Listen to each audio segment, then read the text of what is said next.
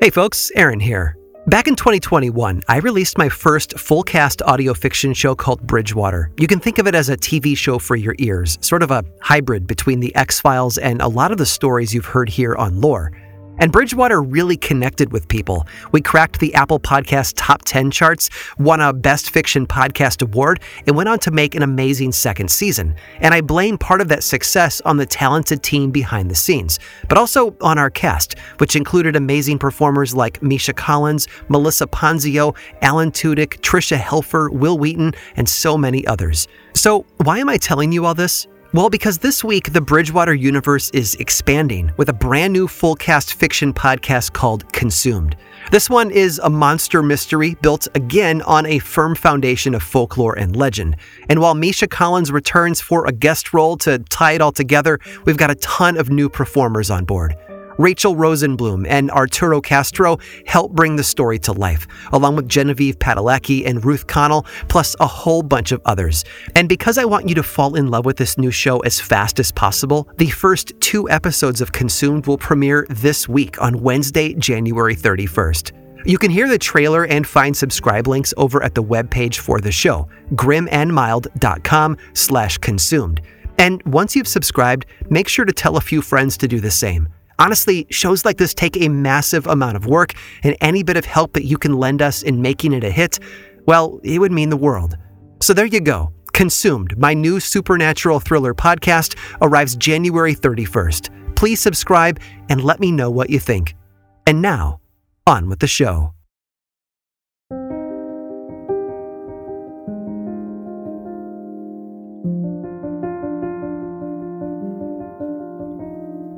"17.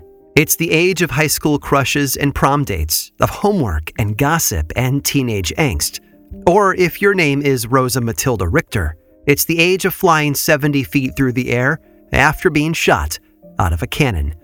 On April 2nd of 1877, Rosa, or Zazzle as she was publicly known, became the world's first ever human cannonball. The stunt involved a rubber spring-loaded cannon, which, when lit with a fuse, rocketed Zazzle over an audience to hopefully land in a safety net. Now, I say hopefully because aim wasn't exactly the cannon's strong suit. Spectacle? Yes. Precision? Not so much. And the audience knew this too, making the suspense all the more delightful. But lucky for Zazzle, when the shot rang out and she soared over the crowd, she somehow landed miraculously on the other side, safe and sound. And with that, the London teenager became an instant celebrity. She had literally cannonballed to fame. And suddenly this kid was touring the world, performing her human cannonball stunt up to twice a day for sold-out crowds as large as 10,000 people. Think the Eras Tour, but with more potential for death. Now, just because that first show went off without a hitch, it doesn't mean that they were all so smooth. She suffered her fair share of injuries over the years. But none of that slowed Zazzle down. This was her art form, her passion, and nothing would stop her. Until, well, it did. In 1891, while on tour in New Mexico, the unthinkable happened. But it wasn't her beloved cannon that betrayed her. No, after performing her cannonball act successfully, Zazzle fell from a tightrope. She survived, but she broke her back, ending her career in the circus forever.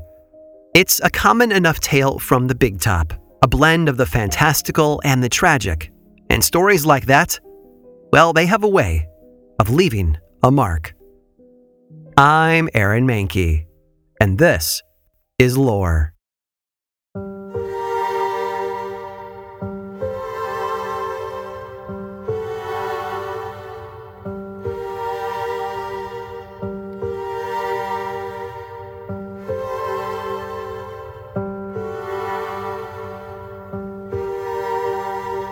Almost like a fairy tale, we start with 7 brothers. Their names were Albert, Otto, Alfred, Charles, John, Henry, and Gus. But don't worry, there won't be a quiz at the end. Their father, August, a German immigrant, raised the boys on the road, along with their one sister, Ida. Together, the family moved from city to city, town to town. But there was one spot that always seemed to draw them back, a little place called Baraboo, Wisconsin. And in 1875, the family landed there for good. Now, Baraboo was an industrial hub, or rather it had been ever since white settlers had forcibly removed the indigenous Ho-Chunk population. The land was on a river, you see, and the settlers wanted to build mills, which is exactly what they did. Baraboo was soon producing wool, lumber, flour, and more, shuttled all over the country via a robust railroad system. But it wouldn't be the wool or flour or lumber that would really put Baraboo on the map. It would be those 7 brothers.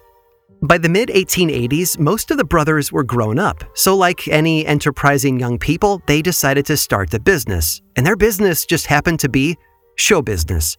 The eldest brother, Albert, had worked as an acrobat, juggler, and tightrope walker in circuses before, so they decided to start a circus of their own.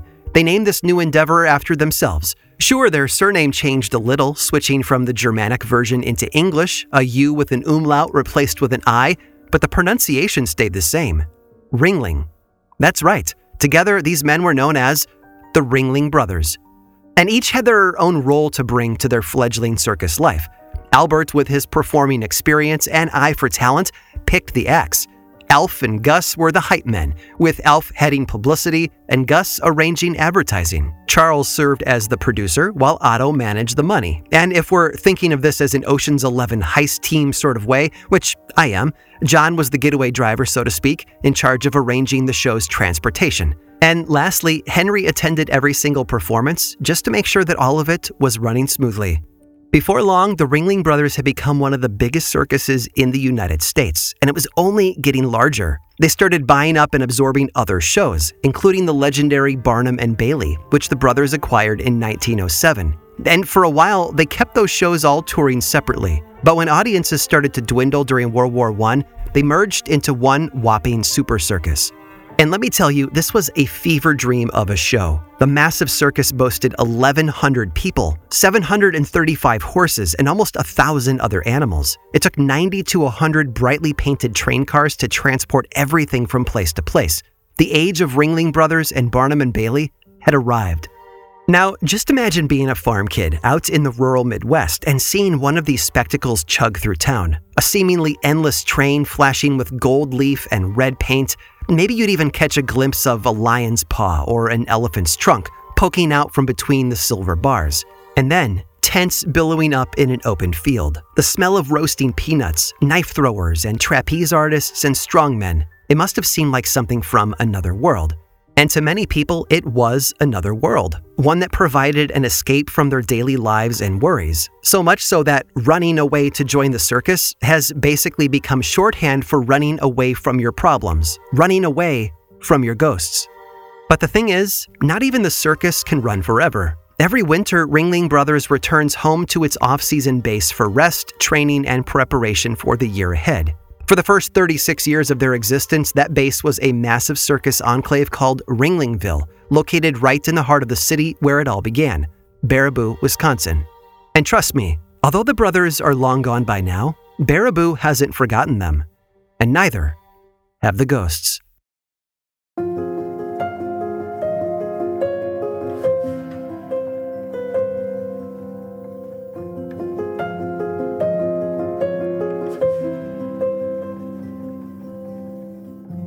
The circus is a magical place, a place where the impossible is made real. And so it makes sense that for a spectacle as larger than life as the Ringling Brothers Circus, some of their ghosts were larger than life too.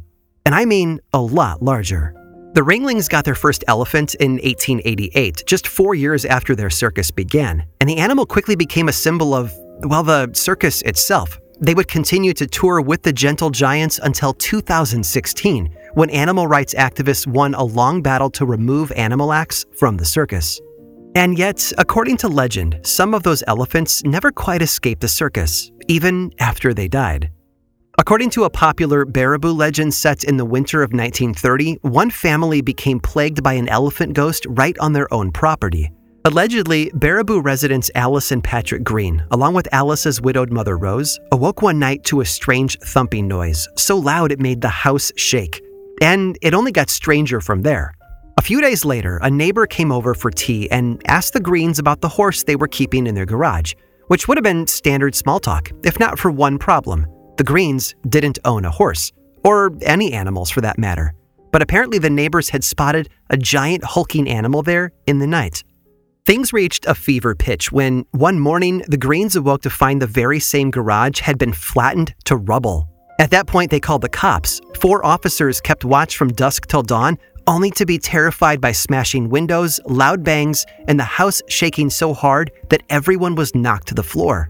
After that, the police chief did some detective work. It turns out Rose's late husband had been the head elephant trainer for the circus, and that flattened barn on the property, well, it seems like it had been made with wood salvaged from none other than the old elephant barn where he had worked.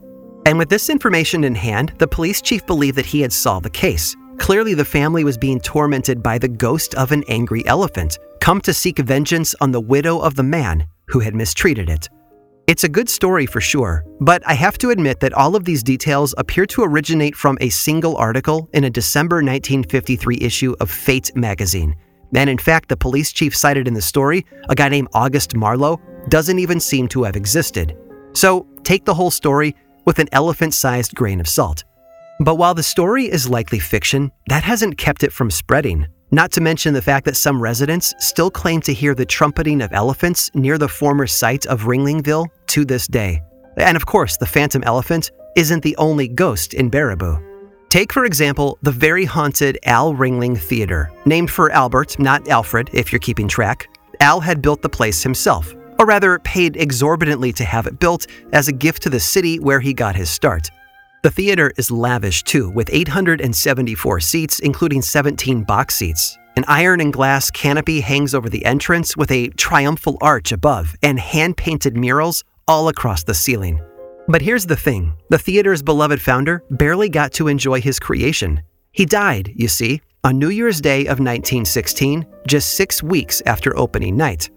But hey, while Al never spent much time there in life, legends claim that he more than made up for it in death. Now, if the stories are true, Al Ringling's ghost has been seen lingering in the theater in one particular spot, Box 17. As the story goes, a set designer at the theater brought his 3-year-old daughter to work one day. The young girl began smiling and waving up to Box 17. She told her father that she was waving at a man, but when the designer looked up, the box was empty. Later that same day, as the little girl and her father left the theater, a photo in the lobby caught the child's eye. Excitedly, she pointed and told her father that that was the man she'd been waving to. And I think you already know what comes next. It was a photograph of Al Ringling. But he's not the only ghost in that theater. Far from it. There's a little girl in a poofy dress, a little boy in suspenders, a woman in white searching silently for her lost baby. A baby, according to the tales, who fell to its death from the theater balcony years before, and can still be heard crying through the audio equipment. And then there's the violent Shadow Man, who haunts the theater's leftmost box seats, and according to the story, once plunged his hand right into a cleaning woman's abdomen and squeezed her organs. Talk about a stomach ache. And believe it or not, all of these accounts are just scratching the surface. Speaking of scratching, one story claims that a group of boys went adventuring in the rooms below the theater, but got lost and died there. Their ghosts are still scratching on the walls, trying to get out to this very day. Is there any historical evidence to back this story up? No missing boys are on record, but that doesn't keep the whispers from spreading. Oh, and one last theater ghost, but this one isn't a person, not a whole one anyway. Allegedly, a workman unloading steel for construction back in 1915 accidentally severed his own finger. But rather than go quietly, this finger, and I quote, took on a life of its own, flicking the lights on and off and even poking theater goers. And even today, when musicians in the orchestra get their notes wrong, they often blame it on the ghostly finger, reaching out from beyond the grave to tap the wrong note.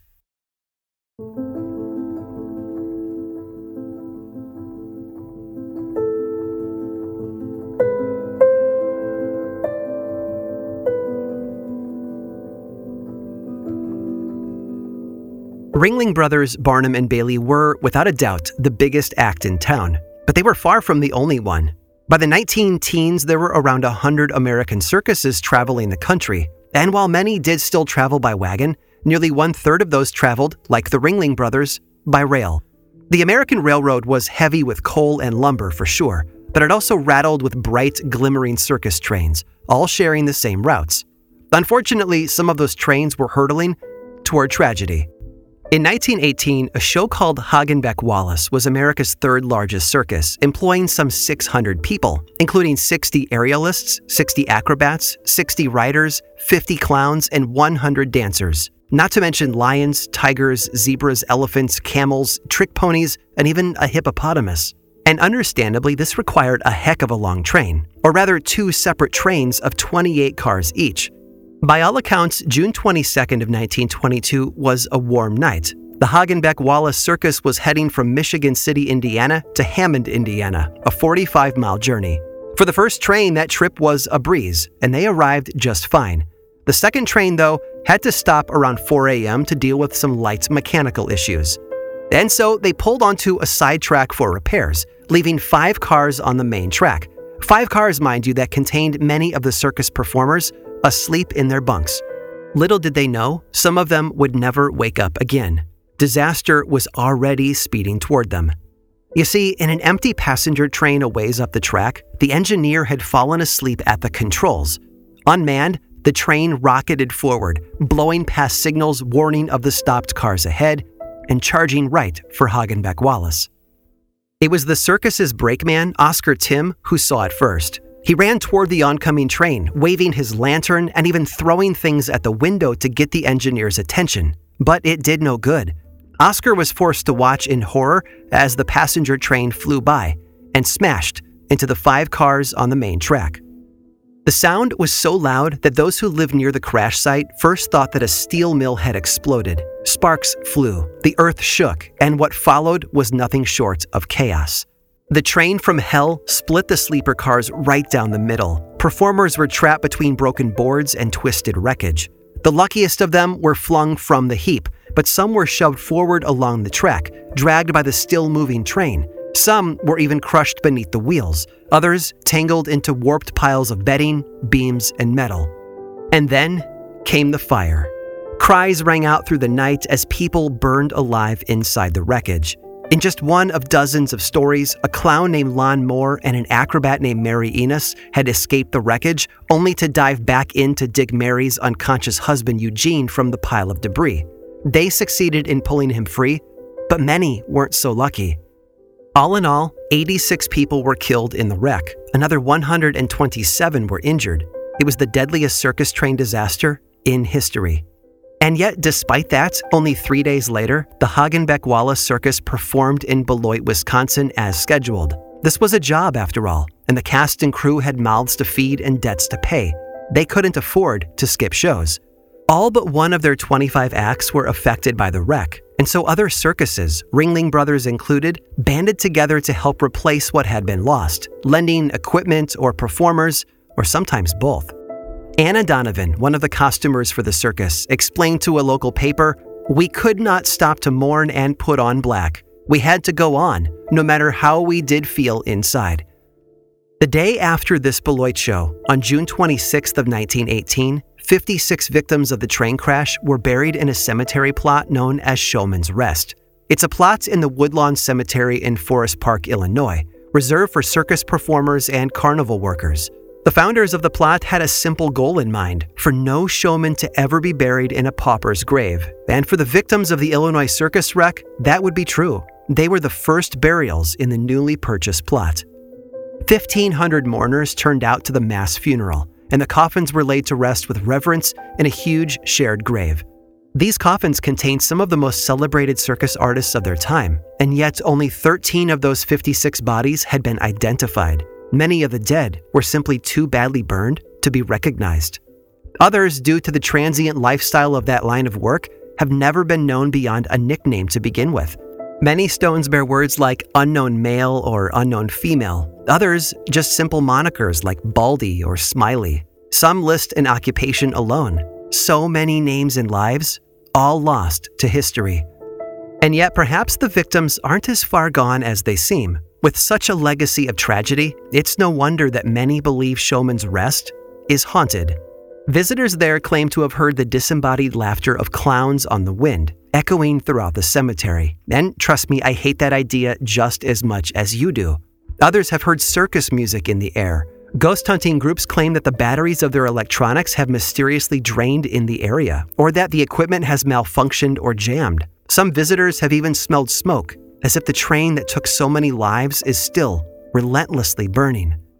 It seems the phantoms of Showman's Rest aren't done performing just yet, even in death.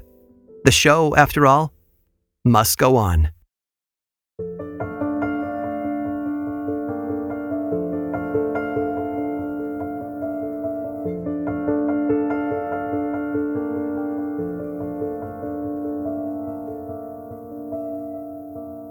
I love the circus. There's something about that tension between its dreamy, childlike magic and its seedy underbelly that makes it endlessly fascinating. A place, much like folklore, where fear and wonder intersect. From the Ringling Brothers' mythic rise to Hagenbeck Wallace's tragic crash, the circus has birthed plenty of its own folklore. And these days, with the golden age of the circus train long behind us, even the art form itself is a bit of a ghost. So really, can you blame the nameless souls at Showman's Rest for calling out, practically begging to be remembered? But here's the thing. The most often reported haunting at Showman's Rest, well, it isn't actually human at all. Instead, countless visitors have reported hearing the spectral midnight trumpeting of elephants. A brief disclaimer for all of you animal lovers, just to ease your mind. All of the animals traveling with the Hagenbeck Wallace Circus were on the first train, safely away from the crash, so no elephants are actually buried at Showman's Rest. But that said, the plot does have a pretty special set of guardians, 5 elephant statues, their trunks lowered in mourning. One explanation for the strange animal sounds is that people are hearing nothing more than real elephants trumpeting in the nearby Brookfield Zoo, a little over a mile away. A logical solution to a haunting mystery, except for one small problem. The Brookfield Zoo doesn't have a single elephant.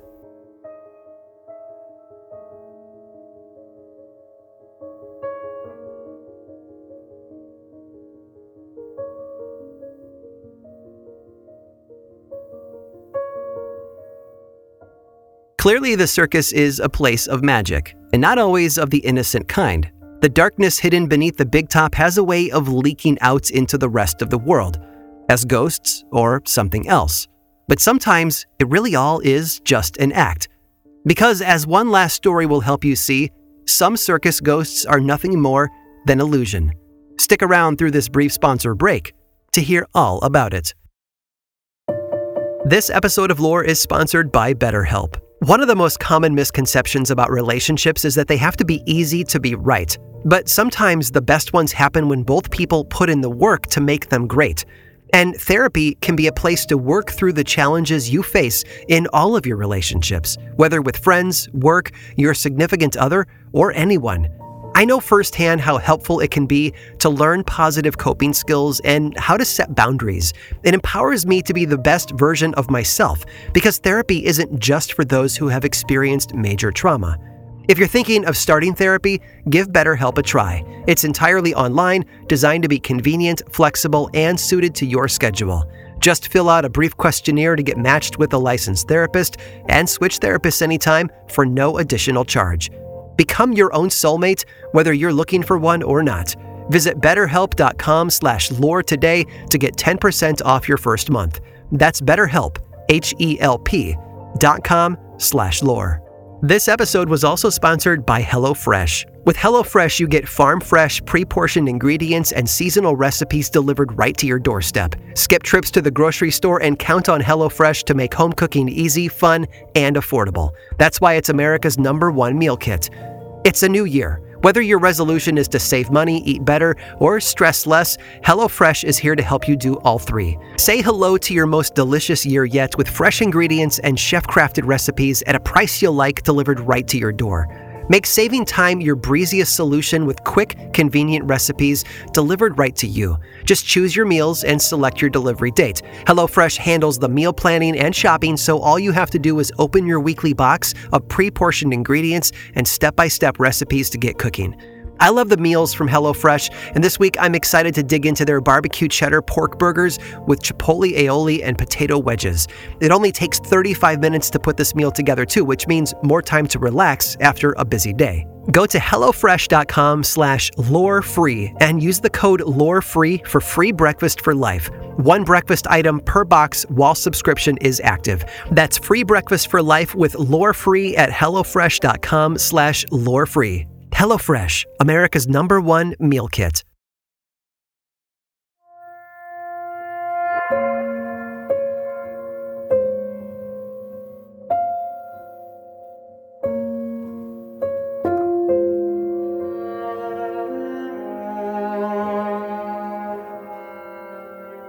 Close your eyes and imagine it. The heyday of the circus is in full swing. As you purchase your ticket, you can glimpse the big top lights glimmering in the distance. But you aren't here for the main show. No, you're heading for a smaller one, off to the side, more classically known as a sideshow.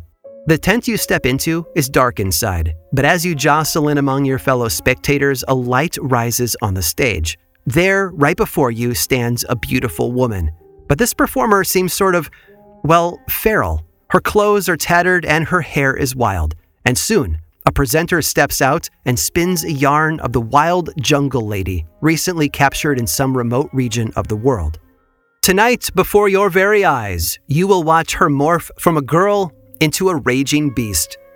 And with that, she begins to change. Hair sprouts from her skin, and fangs appear where her teeth had been. Within minutes, she's transformed entirely into a massive gorilla.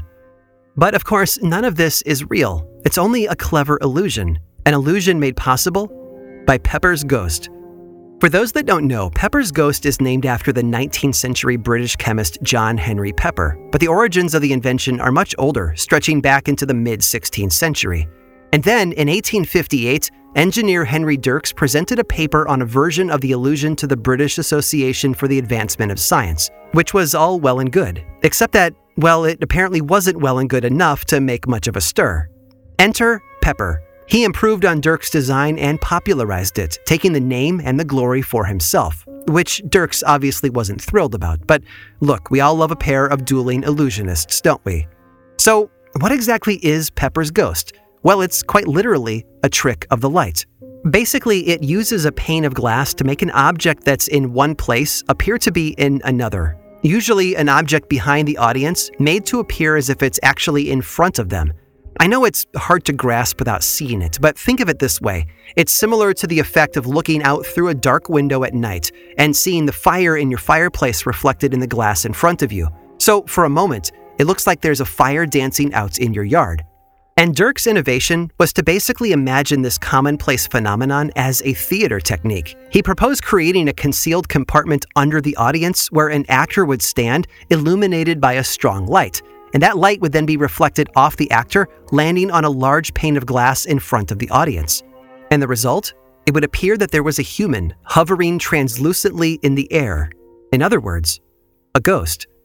Now, to be fair, Dirks never actually made this happen, but Pepper did, with some choice technical improvements to boot. Most notably, he proposed that the illusion would work better if the glass were at a 45-degree angle, tilted toward the audience, with the actor lurking at a similar angle in the orchestra pit. And he was right. The effect was a success. This contraption made its debut in a performance of Charles Dickens' The Haunted Man and the Ghost's Bargain on Christmas Eve of 1862. Pepper had watched nervously to see how the trick would go over. After all, no audience had ever seen anything like this before. Would they even buy it? So Pepper waited and hoped, and at last the ethereal skeleton appeared on the stage, hovering before the unassuming crowd. But he needn't have worried, because that skeleton, it absolutely blew the audience's mind. That was all it took. Immediately, Pepper's Ghost became a theatrical sensation all throughout Victorian London. Eventually, though, the novelty of the illusion wore off for London theatergoers. But like any good ghost, Pepper's wasn't done haunting the stage. Another branch of showbiz carried on the tradition, one that was no stranger to gimmicks and trickery. That's right, the circus. Which brings us back to that shape-shifting woman in the tent. Girl to Gorilla was a popular sideshow event, made possible by none other than Pepper's Ghost. How? Well, with some of that same setup as before, with a pane of glass placed directly in front of the woman, along with a handy little dimming switch. By slowly dimming the light on the woman while increasing the light on the hidden actor in a gorilla costume, it would appear as though the former were transforming into the latter. Pretty cool, right? Almost makes you wish that you could go back in time and see one of these sideshows or Victorian theater performances in person. But lucky for us, we don't have to invent a time machine to see Pepper's ghost in action. In fact, you probably already have, and didn't even know it. For one, it's the way Disney is able to conjure a ballroom full of dancing ghosts in their popular Haunted Mansion. It's also the technology behind hologram performances of late celebrities like Tupac and Michael Jackson. But that's not all. The Pepper's Ghost illusion is responsible for one more thing that you've definitely seen: teleprompters. Yep, the same technology that allows broadcasters to read scripts while staring straight into the camera lens has been frightening everyone from Victorian theater goers to circus crowds for more than 150 years.